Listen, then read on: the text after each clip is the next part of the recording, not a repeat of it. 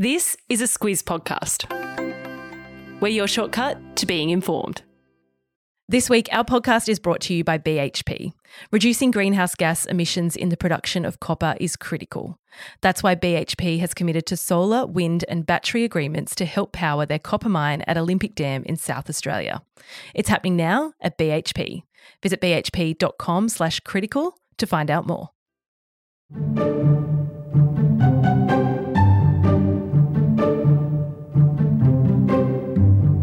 Over the past few months, ChatGPT has set the tech world alight, and the world more broadly, with predictions that it will change the internet. It's raised big questions about artificial intelligence and how it will be used in our everyday lives. So in this episode of Squiz Shortcuts, we take a look at exactly where ChatGPT has come from, what the chatbot experience is, and some very early problems that have played out very publicly for Microsoft and Google. Squiz Shortcuts is the backstory to the big news stories. I'm Kate Watson. And I'm Claire Kimball. Claire, you know, I take issue with acronyms because most of the time I have no idea what they actually mean, and people use them like I know what they mean. I know that's a pet peeve of yours. Yeah, explain it to me. ChatGPT is one of those. No idea what GPT means. Know what chat means. I know so what chat, but that's not an down. acronym. It's the GPT part. Exactly. So when you spell it out, it stands for Generative Pre-trained Transformer. Right. What ChatGPT is, in essence, though, is an artificial intelligence bot. It's a really good one. So, you know, when you go onto the online shopping, just for example, and the little box might pop up and says, "Hi, my name is So-and-so, X. how can I help you? How can I help you with anything today?" Well, that's a chat bot, and depending on how you answer, it might be able to help you with a basic inquiry. So that what you're saying, that's a very basic version of what we're talking about. I've decided that I'm just going to stick with ChatGPT and not worry about the acronym, but thank you for explaining that. No worries. Mostly these chatbots can drive people pretty crazy because they aren't really trained to deal with anything other than those very basic questions. Yeah. You might type in, "I'm looking to get a refund." It might say, "Do you have an order number?" And then it might direct you to, you know, a real person at the end of the day anyway. Yeah, and when they work, they're great, but a lot of them are very limited. And Yeah. anyone who has engaged with one knows that actually sometimes it's a really good way to just beat the phone wait times to avoid being put on hold. And if you're lucky, it might be able to help you with something simple. But they've been in use now for 10 years and more.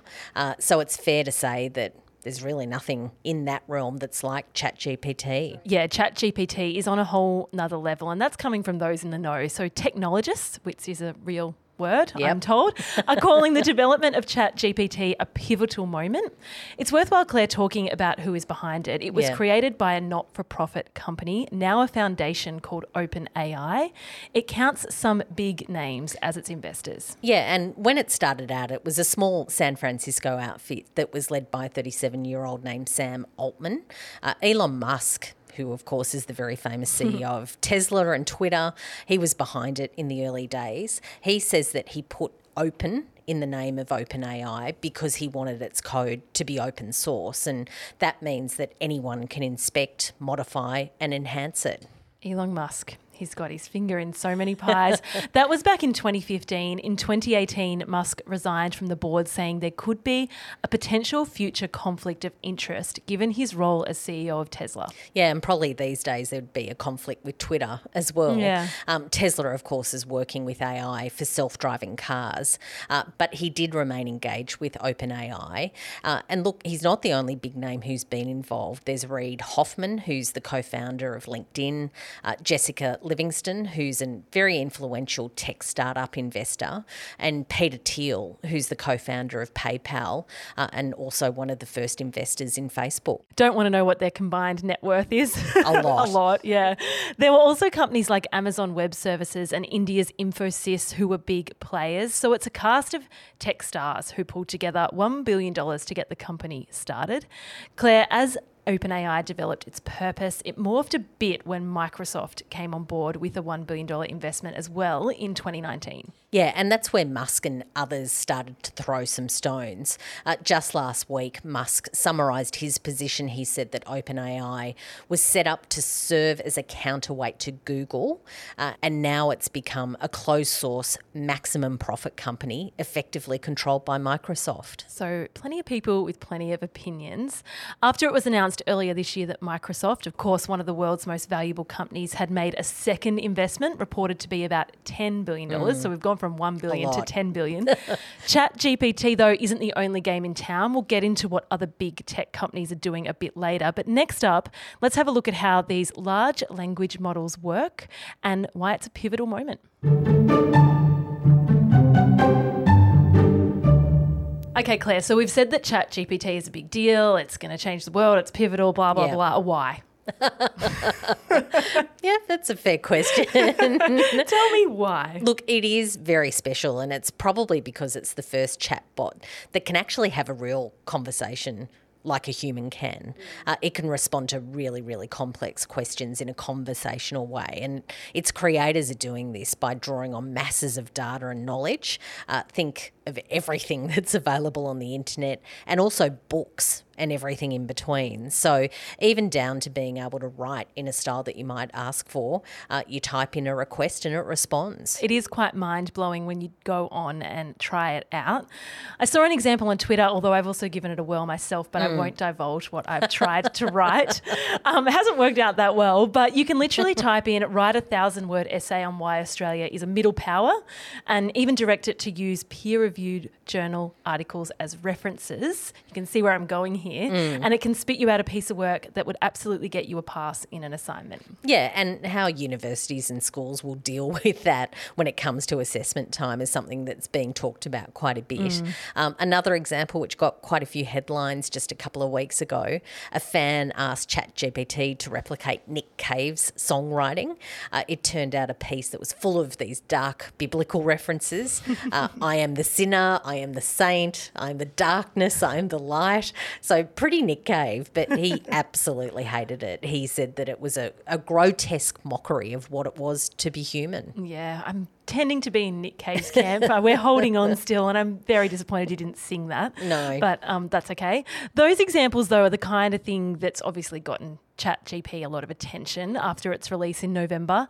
In the last couple of weeks, a whole new sort of frontier of tech has opened up because of it. That happened when Microsoft's search engine Bing integrated with AI, separate to ChatGPT. Yeah, leaning on ChatGPT though. So it's what the company said in a very grandiose announcement on the 7th of February that sort of outlines why this is a big deal. They said, to empower people to unlock the joy of discovery, feel the wonder of creation, and better harness the world's knowledge. Today, we're improving how the world benefits from the web by reinventing the tools billions of people use every day. Massive. Yeah. Big words. They aren't wrong when they say internet search is a tool billions of people use every day. We all use it. It really is an integral part of our life. So they're not wrong there. Exactly. And it's whether you want to fact check your loose mate over coffee who's made a big claim or whether you're wondering whether the supermarket's open. We rely on online search engines. So this ChatGPT integration with Bing was notable for a few reasons, but mostly because it was bringing the application to life in a very practical way. So what we're trying to say here, Claire, is that this chatbot does more than just writing a uni essay. Yeah, absolutely. And it's probably just worth pausing for a second just to explain how online search works currently. Google is the biggest company in search. It's got huge dominance over the market. About 90% of search is done through Google, and it rakes in huge amounts of revenue because certain results are boosted up that list that you return over others. Yeah, so for example, when I Google black jumper, black pants, wide leg pants, as I have tend to have done in the past. Top of the list is Maya, followed by The Iconic and H&M.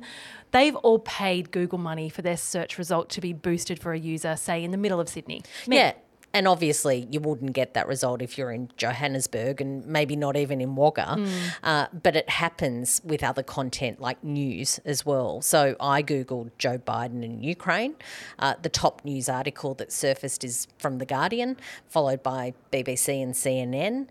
That's a bit more complicated of a formula because credible news content has a public good attached to it, but publishers, including us, buy what's called AdWords on Google so that their content surfaces higher in that online search result. Nothing like lifting the lid on a media company, is there? We could talk about that for a while, but we won't. That's a whole other podcast. Yeah, that's a whole other podcast. But that's, a good top line on how it works. Back to ChatGPT though, what it does and products like it is change all of that. So that's because its very purpose is to chat with you and deliver you an answer after it's scraped the web. Yeah, and of course it's giving you one answer rather than a range of answers like Google does at the moment. So things like what salad should I serve with steak and Pinot Noir, it'll give you a suggestion. Or there's integrations with these websites which could be a bit more tricky when it comes to AI. So say you search for, was Donald Trump robbed of the 2020 presidential election win? The critics say that's a very fraught space to get an answer. Yeah, I'm just wondering what salad you'd have with your steak and Pinot Noir. That's really what I'm thinking about. Probably some rocket with some pear and parmesan. Yeah, that's what I'd feel like. That sounds nice. For example, I asked it the other day, how good was Rihanna's Super Bowl performance? Yeah. Those kind of questions that people are typing in raise a number of issues with what kind of answers it's then providing. Let's have a look at how this is all played out in the tech world next. Before we get into what might be in the news next week, a message from our podcast advertiser, BHP. This week, they're keen to share with Squizzes how the resources they mine are key to the energy transition to renewable energy. Yeah, we often hear about the push towards renewable energy, but what doesn't get as much attention is the role resources play in making that transition possible. Take steel, for instance. It's a key material used in the construction of renewable energy infrastructure, as well as in bridges, transportation, hospitals and schools. And a big part of it comes from iron ore. BHP says the importance of responsibly produced Australian iron ore is clear. And by that, they mean reducing the greenhouse gas emissions associated with iron ore production. It's why BHP has committed to a solar and battery agreement to help power their port facilities at Port Hedland. It's happening now at BHP, and if you want to learn more, visit bhp.com/critical. You'll find that link in your episode notes.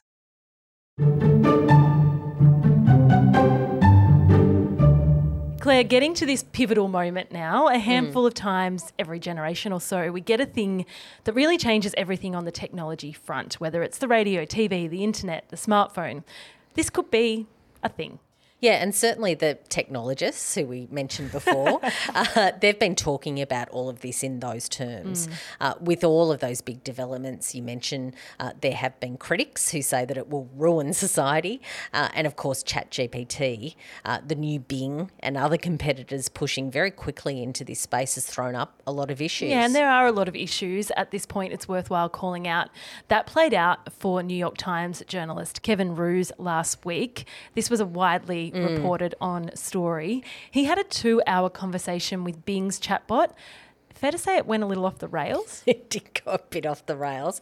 The chatbot said that it would like to be human, that it had a desire to be destructive, and that it was in love with Kevin. Now, there's a lot of background to how that conversation went there, particularly that Ruse was asking the chatbot at length about its shadow self, which is what some psychologists call sort of the deep, dark version of ourselves, our desires and the things we really want to do.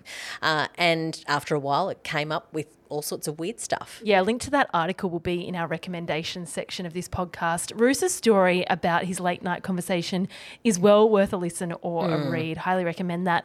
Claire, the conversation here is about whether this chatbot has real emotions and feelings. It doesn't have real emotions or feelings. It's not artificial intelligence becoming sentient, which means that it's becoming basically human. The important thing to remember is that it's a language prediction system.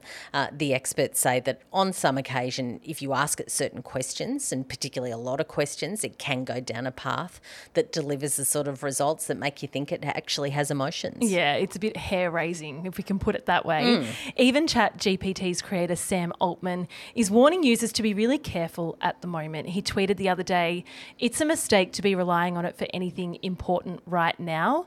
We have lots of work to do on robustness and truthfulness." Yep, and that's a lesson that Google learned the hard way a couple of weeks ago. It's working on a competitor to ChatGPT and Bing. It's called Bard. When Microsoft was getting all the glory for really going hard into this space, it pulled journos together to showcase its new toy, and there was a pretty big mistake. Yeah, the ad had a question about the James Webb Space Telescope, and Bard said it had taken the first pictures of exoplanets. I don't know what an exoplanet is, but that's irrelevant. It actually hadn't. Look, the space nerds knew that answer was wrong, and it was a really massive blow to the credibility of Google's product. It sounds like a funny little anecdote, but it actually took 8% off Alphabet's share price. Alphabet, of course, is the parent company of Google. It's about $144 billion, so it was a pretty big mistake.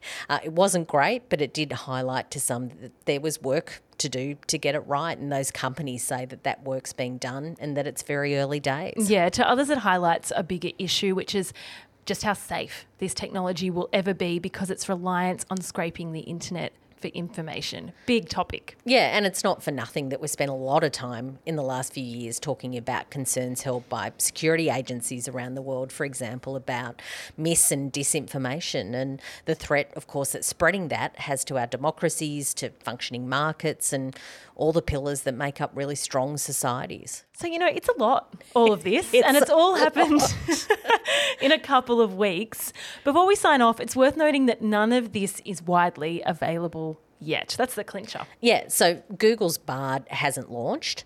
There's no date on that, but clearly they're going as quickly as they can. Bing's chatbot is being accessed by just 1 million users, but Microsoft says that it's going to scale the preview to millions in the coming weeks. As for ChatGPT, you can sign up for account to that. You can use it and it's free. There is a paid version to it, $20 a month. It's quicker and they say that it'll get you in when it's at capacity. Yeah, I've signed up to the Bing chatbots waitlist, so awaiting that access.